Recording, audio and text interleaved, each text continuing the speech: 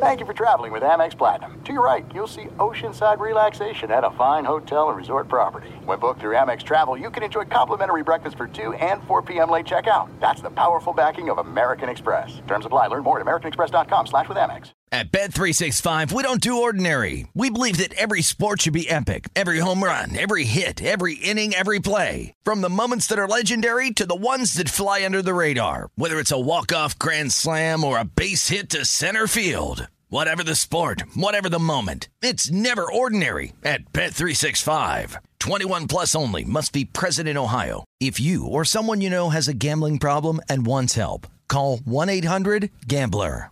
I'm Diosa. And I'm Mala. We are the creators of Locatora Radio, a radiophonic novela, which is a fancy way of saying a podcast. Welcome to Locatora Radio, Season 9. Love at first listen. We're older, we're wiser, and we're podcasting through a new decade of our lives. This season, we're falling in love with podcasting all over again. And getting to the heart of our stories. We're going places we've never gone before, and we're bringing you along with us. With new segments, correspondence, and a brand new sound.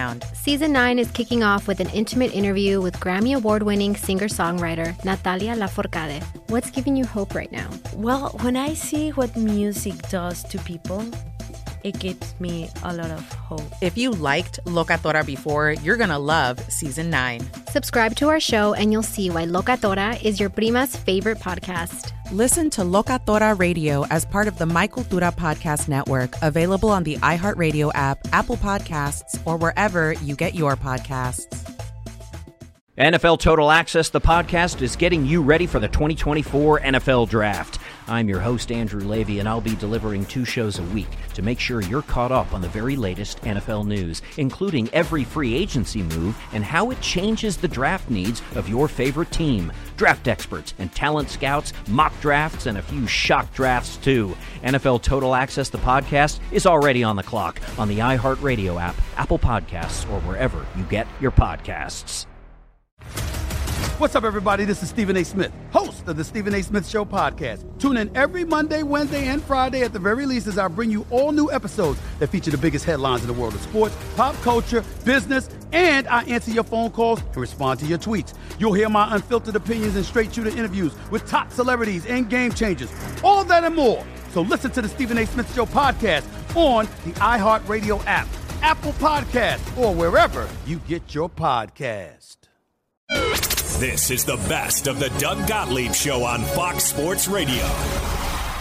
Boom! What up, America? Doug Gottlieb Show, Fox Sports Radio. Live and direct from the City of Angels, where we are 5 hours away from the first ever Game 7 in the history of Dodger Stadium, Chavez Ravine. Huh? Who knew? We all know now, right? What a night last night. What a game last night. Hopefully you had a happy Halloween. Nothing more overrated than I got the most candy, right? I mean, because, you know, it's a pretty cool thing. I have a daughter who's actually petrified of puke, of barf. I mean, she has like a legit phobia of barf. And because they know people and they have gotten queasy before over too much candy, she had exactly 2 pieces of candy. Now, she'd all line it up in rows. It was beautifully organized, but she had only 2 pieces of candy. My little dude, kind of same thing, 2-3 pieces of candy. He knows it's bad for his teeth, and he thinks that you eat too much. We have our kids convinced that you can get sick from eating too much candy. So much so that my daughter's twin sister, other daughter, came in like an hour after she went to sleep, and she said, "Oh, my stomach hurts. I think I ate too much candy." Emetophobia. That's what my daughter has. Emetophobia. Anyway, we had a good Halloween. Plus, we got home in time to watch the meat of the Dodgers game. Watched the whole thing, caught up on DVR, but it was, of course, on. When you're in Southern California, it's on everywhere. Ramos, can you remember something like this taking over the city? I don't know why. I feel like even, I mean, the numbers would support that locally more are watching than watch the Lakers. This feels bigger. This feels different than the Lakers title runs. Yeah, I mean, there was a lot of stuff going on when the Lakers won their last 3 with Kobe and Pau Gasol. So, but you're right. It's just because the Dodgers haven't been there in such a long time, I think people just kind of are jumping on board more than usual. And it's been a great series. So when you have those two to go together in L.A., and LA's like a glam, right? Glam city, and we're kind of like we jump on board to things that are glam. We're front runners. But look, like Houston's front running city too. Yeah. I've said like we could be critical of Dodger fans. Like I'm an Angel fan, and I'm totally into this for the Dodgers to win the thing. Now I'm just rooting for a great Game 7, right? No, that's not true. I don't want the Astros to win. I'm not sure if it's the Gurriel thing. I don't know if it's the fact they play in a little bandbox and they're afraid to open up the dome, which can rightfully retract, or the fact they have a super short porch to like artificially inflate their home run numbers. The fact that they were in the National League, now they're in the American League, I don't know. But the great thing about Dodger fans or Dodger bandwagon mania is, remember, this is an Astros team that 4 years ago bottomed out. They tanked, and their local ratings, and local ratings for baseball are usually ridiculously high. Even when you have a new, like the Dodgers are on a specific cable, Spectrum cable, to which everybody can't get. Because that's what they had in Houston. The numbers are ridiculously high for local baseball rating. That's one of the ways in which baseball is so incredibly healthy. They got a 0.0, a Blutarski in their local ratings because they were so bad nobody cared. So don't give me this lifelong Astro fan, except when they sucked. They're on the bandwagon. Dodger fans and fandom is up on the bandwagon. So this is one of the few teams to which you can legitimately say, not that big a deal. Don't feel bad about hopping on a Dodger bandwagon. Would you like better? Game 5, 13-12, or Game 6, 3-1? Music? I'm not going to lie. A lot of people like to say, like, I'm a baseball purist, Game 6. I like the offense. Give me Game 5 any day of the week. The weird thing is, because I've watched so much baseball, there were a bunch of times to which I thought Game 5 was over. But that game, whether it's the ball, I also think it's never just one factor. I do think something's up with the ball. I think there's a reason they keep that dome closed. They know it affects the flight of a baseball. I think also the dimensions at Minute Maid and some of the pitching and some of course, the approach in which hitters take. All of these things had the ball flying out of the yard. I thought last night was more like baseball, and I liked it more. But Game 5 was absolute craziness. Game 5 was probably more exciting. Last night was more interesting. Ramos, would you like 5 or? Well, you're a Dodger fan, so you like 6. I don't know. I like a lot of runs. I like this ball, but it's funny. Last night, the one ball I thought was a home run was a fly out, and the 2 balls I thought were flyouts were home runs. So it was kind of, again, unpredictable. You just don't know. I think I've lost the ability to figure out what a home run is anymore because balls are just they go out. How can you? Because you're watching on TV, John. I usually can tell when I'm watching a game when somebody hits a home run. I can tell, like, that ball's gone. And when Corey Seager hit that ball, I literally said, that's gone. And it literally, like, died at the wall. I love my kids are watching, and they saw Corey Seager after that sac fly, and he takes off his helmet. And my daughter, who's 11, she's like, he looks like he's just out of middle school. Awesome. Dan Byer, do you like Game 5 or Game 6? What's more your flavor? I thought Game 6, because Game 5, you just wondered how many runs were going to need it. Dodgers were down 3, and you're like, oh, they could come back from that. So I thought last night was better. You want to know the best walk in the history of baseball, which was in the 7th inning last night. I mean, really remarkable what happened in the 7th inning. So, look, if you're not paying attention, here's the basics of it, okay? The Astros at the time were trailing 2-1, top 7. Justin Verlander had thrown 93 pitches, 65 of which are strikes. He had only given up 3 hits. He'd struck out 9, 2 earned runs. Tony Watson is in the game. Tony Watson walks What's his name? He can't hit at all in this series. Josh Reddick. He walks Josh Reddick, which ended up being the best thing that could possibly happen to the Dodgers.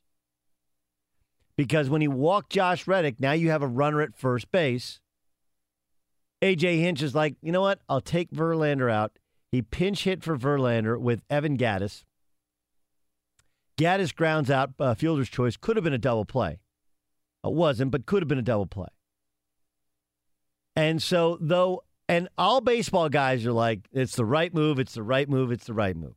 I'm sitting there screaming, tweeting to anybody who'll listen, it's the wrong move. Two reasons. One, Verlander was fine. They weren't raking Verlander, right? He hit Utley. It wasn't like Utley hit one off the wall and then, yeah, did Seager nearly hit one out? Like, yeah, but he didn't. And I trust him more than I trust anybody, even Musgrove coming out of the pen, who, of course, gave up a home run. But more than anything, you're down one run. You could bunt Reddick over and keep Verlander in the game and keep that in your back pocket. And by the way, you could rest your bullpen so that even if you lose, you don't go to your pen. Verlander's good for 110, 120 pitches. He's that good, and he's gone that long plenty of times in the past. And so, look, I mean, was I proven right? I think so, because Musgrove gave up the solo home run to Jock Peterson, who's just an unbelievable story, right? He was so bad in August and September. He's been so good in this series. And maybe it didn't matter because the Astros didn't hit anyway. But if you kept Verlander out there, you protect your bullpen. You kept Verlander out there. I think I struggled to see where the Dodgers could score another run off him. And even if they do, you could go to your pen then. You just keep that option of resting your bullpen so that your bullpen gets 2 days off getting ready for Game 7 instead of going through Musgrove, going through Gregerson, and actually smartly, even for one batter, using Liriano last night because you didn't have a lefty coming out of the pen. You just had to get Liriano a taste to see what he's got. And what he's got is pretty good. Here's A.J. Hinch. I thought he was good, especially early. You know, he brings so much energy and so much aggressiveness to the game, and I thought he entered the game with that. I thought he was, obviously cruising. He had the one hiccup in the middle of the game, but that was about it. They did a good job putting some at-bats together. They got some big hits. Obviously, the elevated fastball to Taylor in one of the biggest moments of the game. So, again, I thought he stepped up and put as much into that game as he could. And look, what I'm saying would be unconventional, but we talked about this yesterday, the long play better than the short play. Which brings us to what tonight is about. I'm most interested in two Dodger pitchers. Yu Darvish is going to get the start. When we last saw him, he was not only bad against the Astros, Yuli Gurriel was making fun of him. Like, do you throw at Gurriel? I mean, I don't think you do, but baseball has a tendency to work itself out, doesn't it? Like, how fascinated are you to see him go against Gurriel? I know I am. And then we played you it yesterday that Dave Roberts got a call from Kershaw saying he could go. Kershaw saying he'd go 27 innings. He's like, no. You're going to close out Game 7 of the World Series. And so while Clayton Kershaw's second start in this World Series didn't go well, do we once again change the narrative, the discussion about Clayton Kershaw when dominant in Game 1, he got blown up in Game 2, gave up one big home run, but not the second big home run was actually Maeda. And then if he closes out Game 7, how then do we evaluate his clutchness, his toughness, his ability to pitch in big situations? Because you can't get any bigger than pitching against the best lineup in baseball, that's the Astros, in the biggest and last baseball game of the year. That's tonight. Look, I think the Dodgers should be prohibitive favorites. I think all the pressure went to the Astros. They haven't hit in Dodger Stadium with the exception of Game 2. They haven't hit on the road, and they're facing a rested Yu Darvish and probably a rested Alex Wood and then a Clayton Kershaw. That's better than anything Houston's going to throw out there now that Justin Verlander's not going to pitch. But I'm most interested to see what Darvish does against Gurriel and if Clayton Kershaw can be the can get the save and win the first World Series title since 1988 for the Dodgers. Be sure to catch live editions of the Doug Gottlieb Show weekdays at 3 p.m. Eastern, noon Pacific, on Fox Sports Radio and the iHeartRadio app. Okay, so by now you probably know the story about the Cleveland Browns. Here's basically what we know.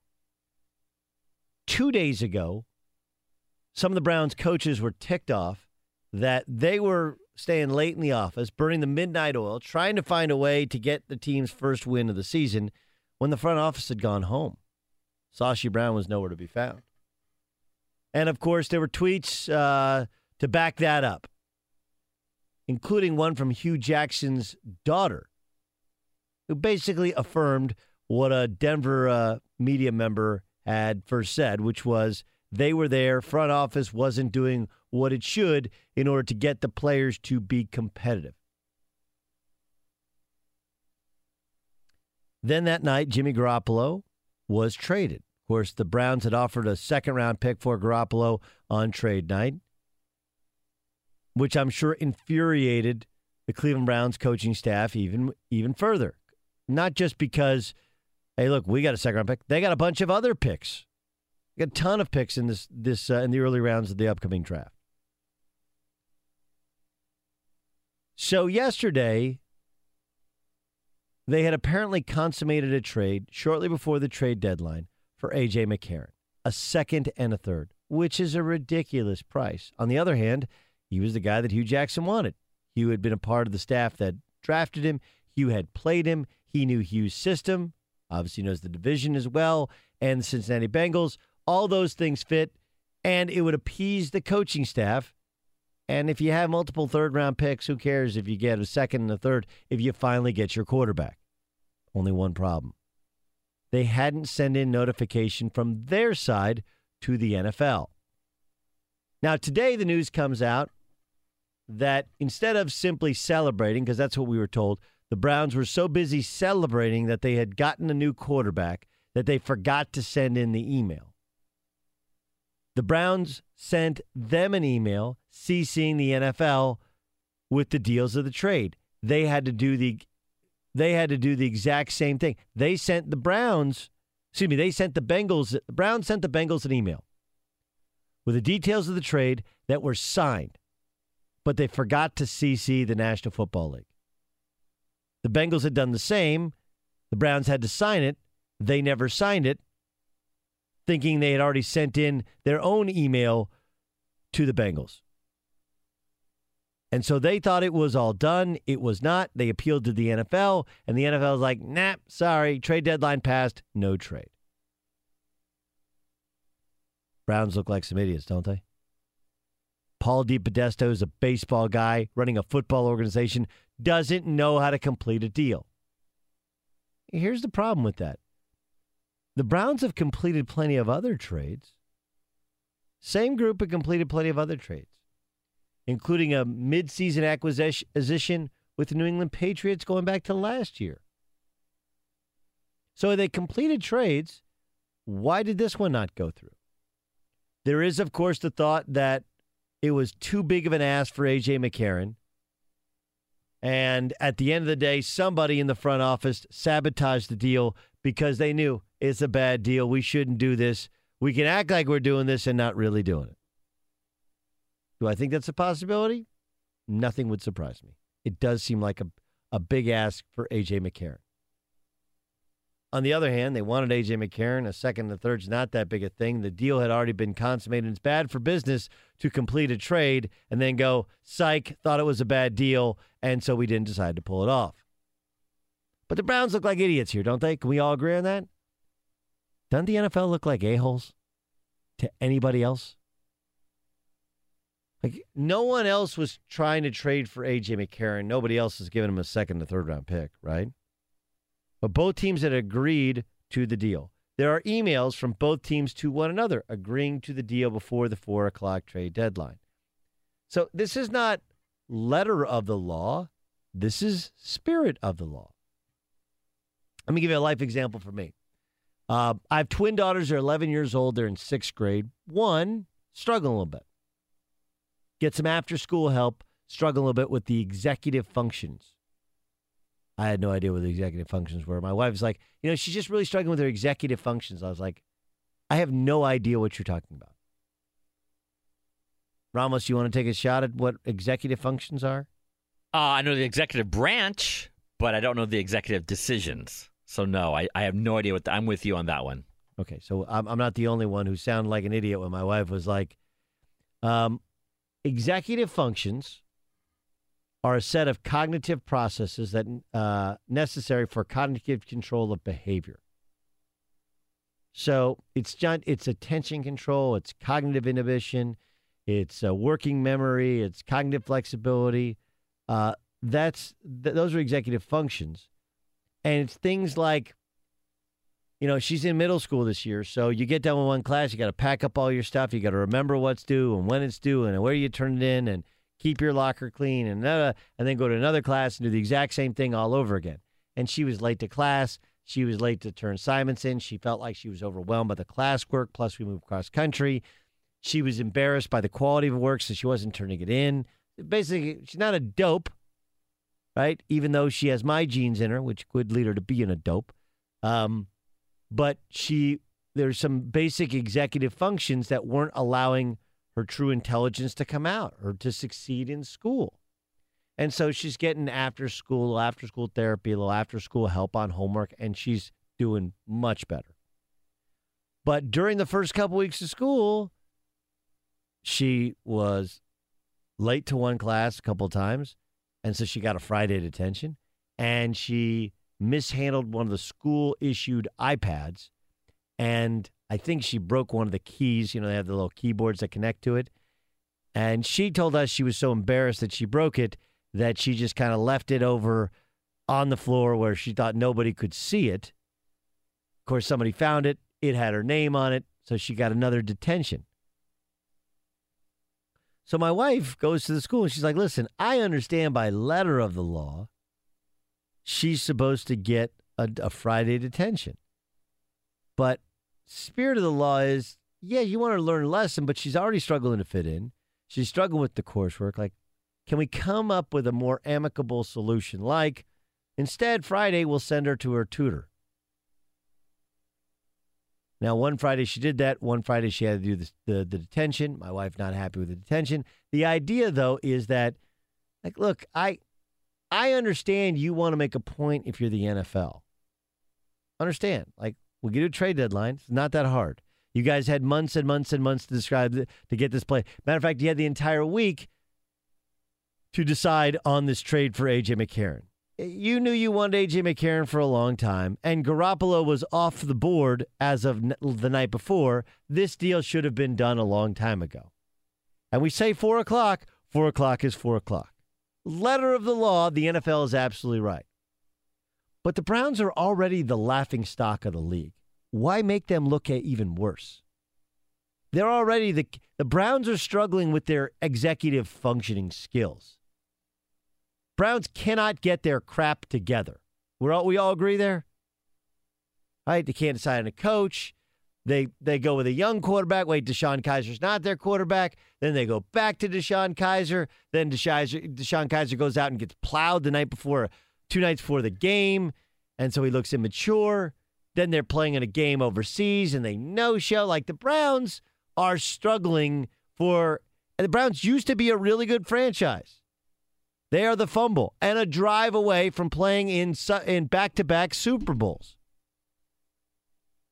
But right now, they're the laughingstock of the league, and all the NFL had to do was go hey, guys, come on, Cleveland, get your stuff together. But look, you want to make the trade?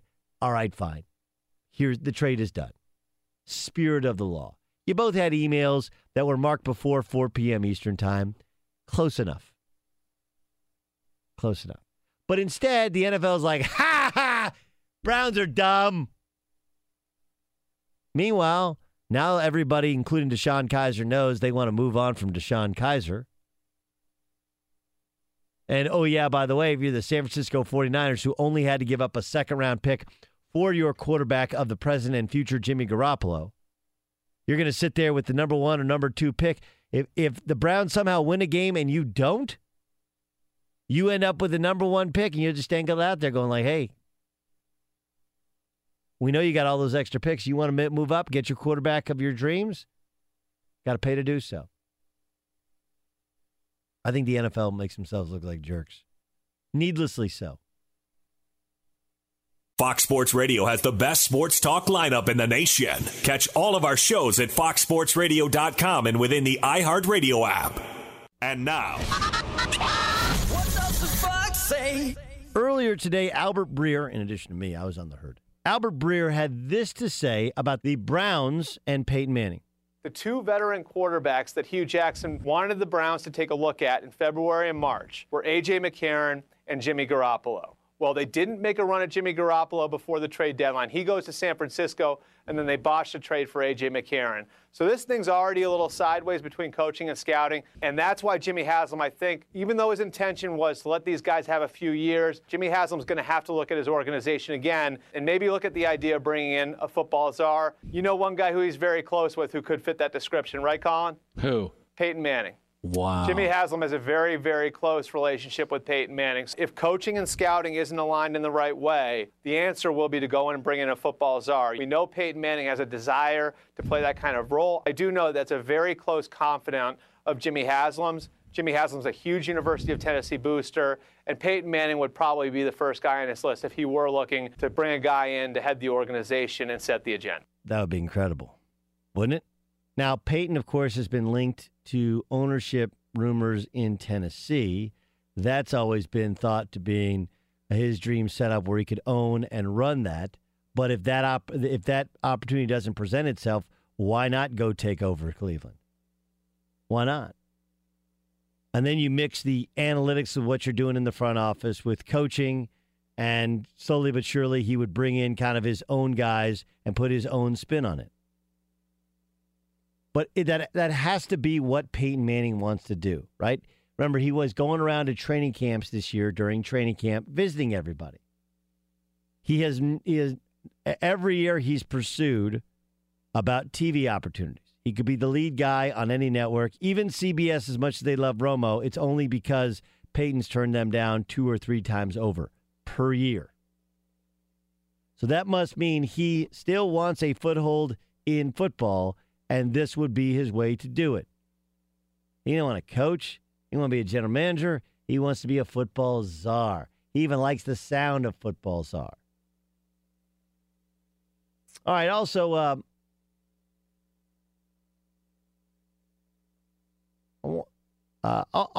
I think that though the NFL looks bad, I mean, they do. They look bad in this deal. At the end of it, it was still the Cleveland Browns that somehow butchered this ability to acquire A.J. McCarron. But because they butchered the chance to get A.J. McCarron, they told the world that they're in the quarterback market.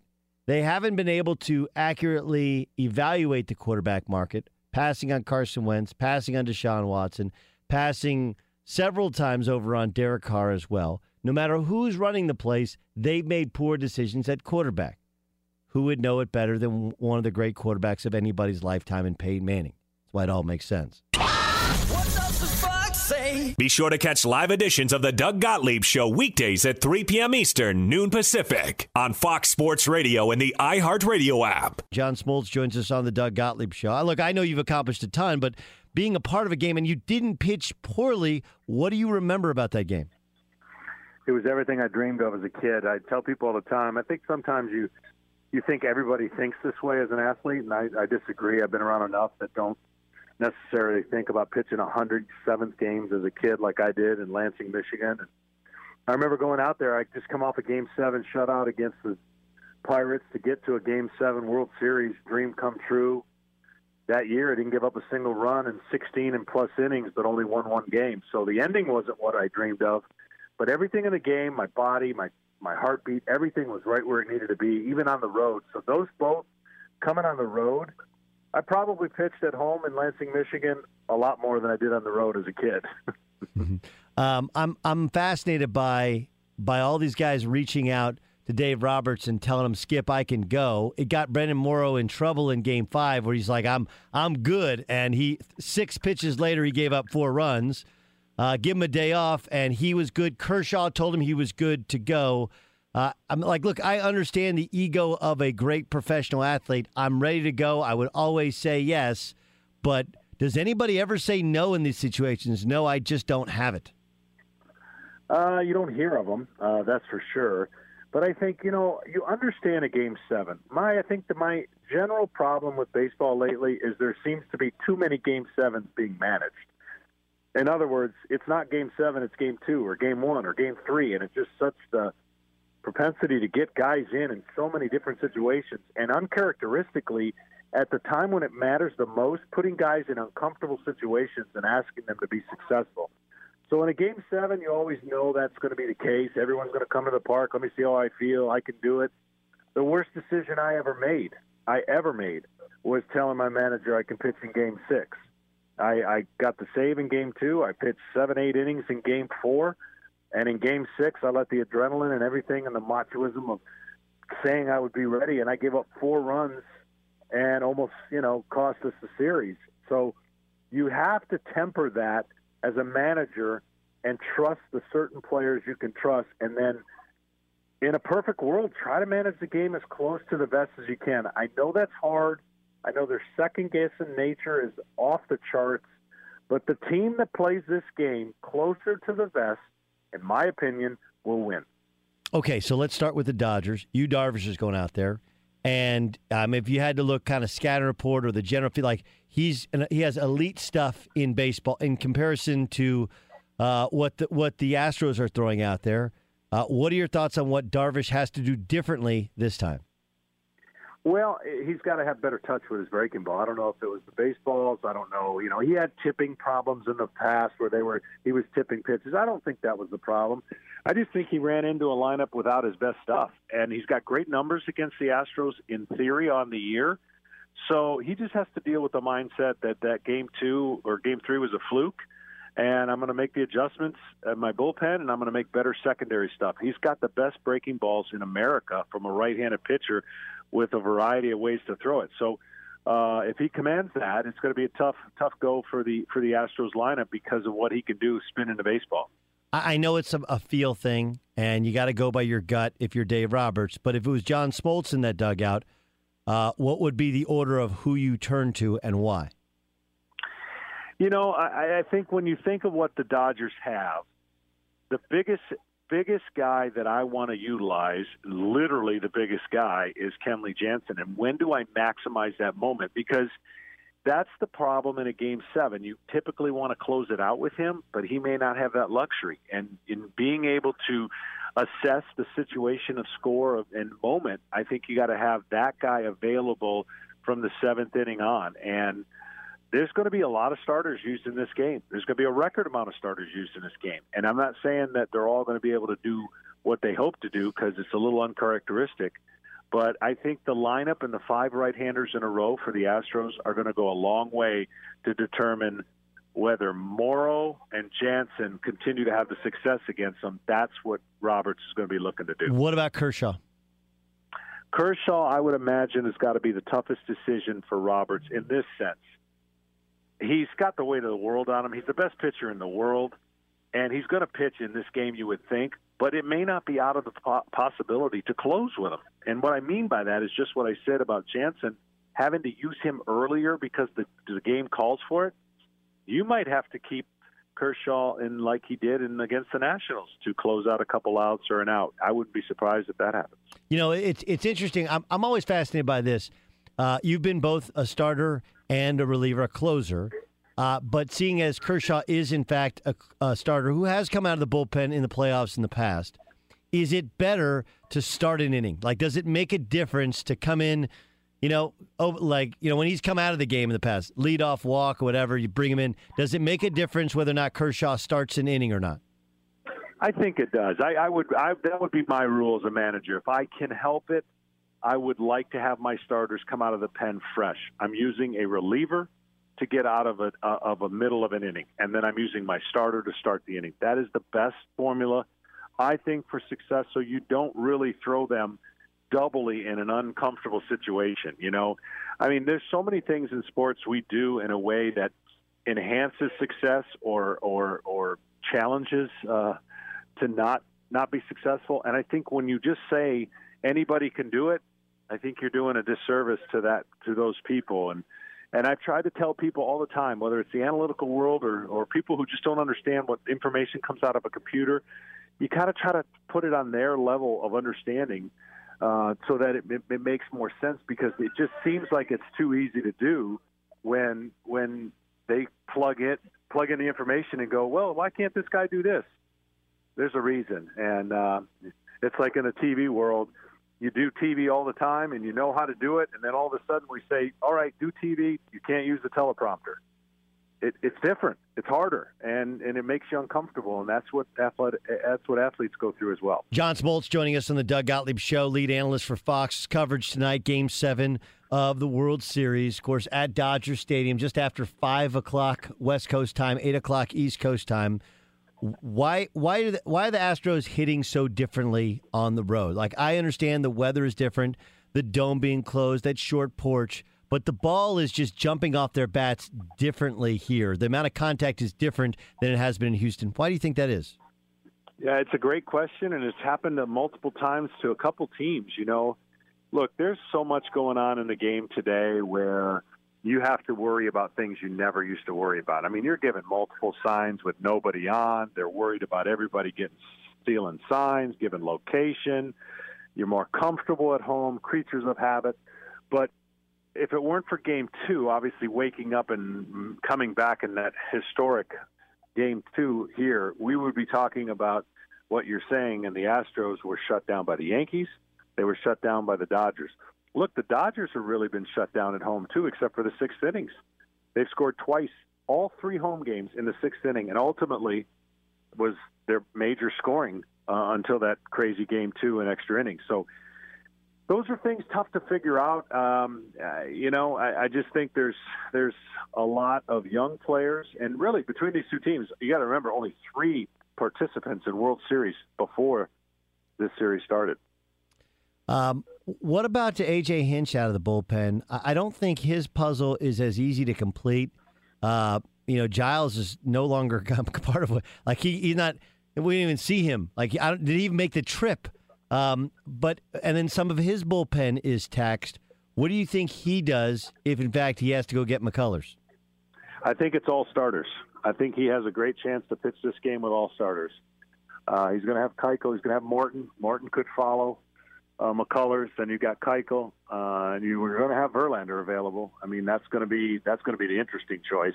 Adrenaline as the game goes on will make you feel like you're more apt to close a game with like a Verlander per se. But the only chance maybe where he goes to a reliever is, as we mentioned, maybe even Liriano would get one left-hander out so his starter can start an inning. Yeah, I think unlike any other series we've ever seen, this is going to be, I said before the game started, there could be 6 to 7 starters pitching in this game. And who would ever think that would have been the case with 2 great teams going to Game 7? I thought that was really smart that he got Liriano in there last night just to give him a look, because he didn't have any other lefty coming out of the pen, and to win tonight, you may have to have him come and get a lefty out of the pen, correct?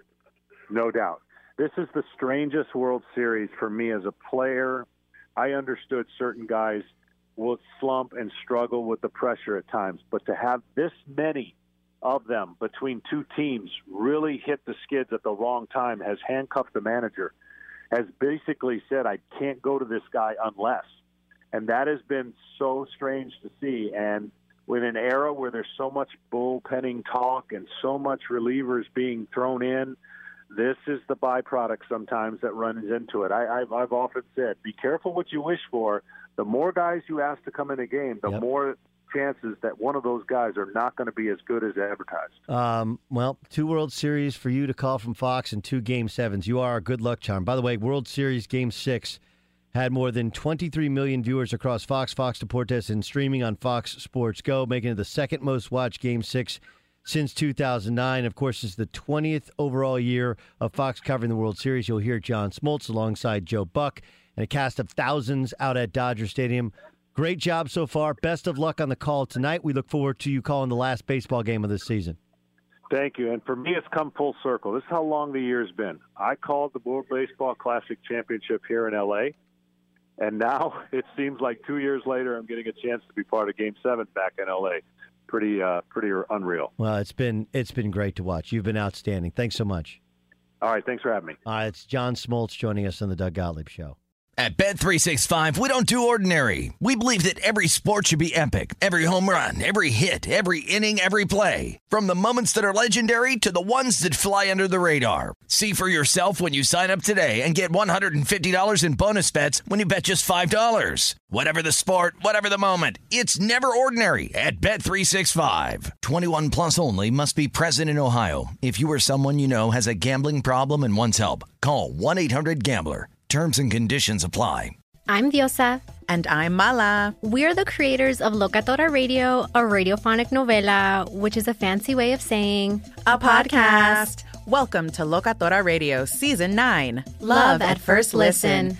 This season, we're falling in love with podcasting all over again. With new segments, correspondence, and a new sound.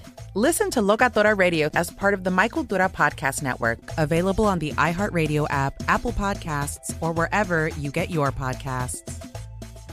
NFL Total Access, the podcast, is getting you ready for the 2024 NFL Draft.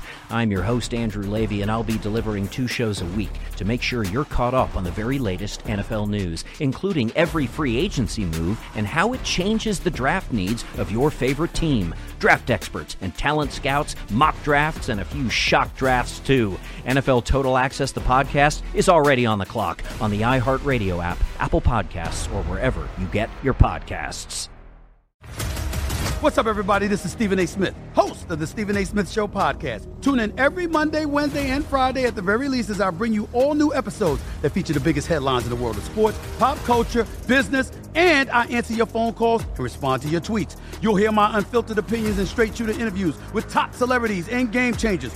All that and more. So listen to the Stephen A. Smith Show podcast on the iHeartRadio app, Apple Podcasts, or wherever you get your podcast.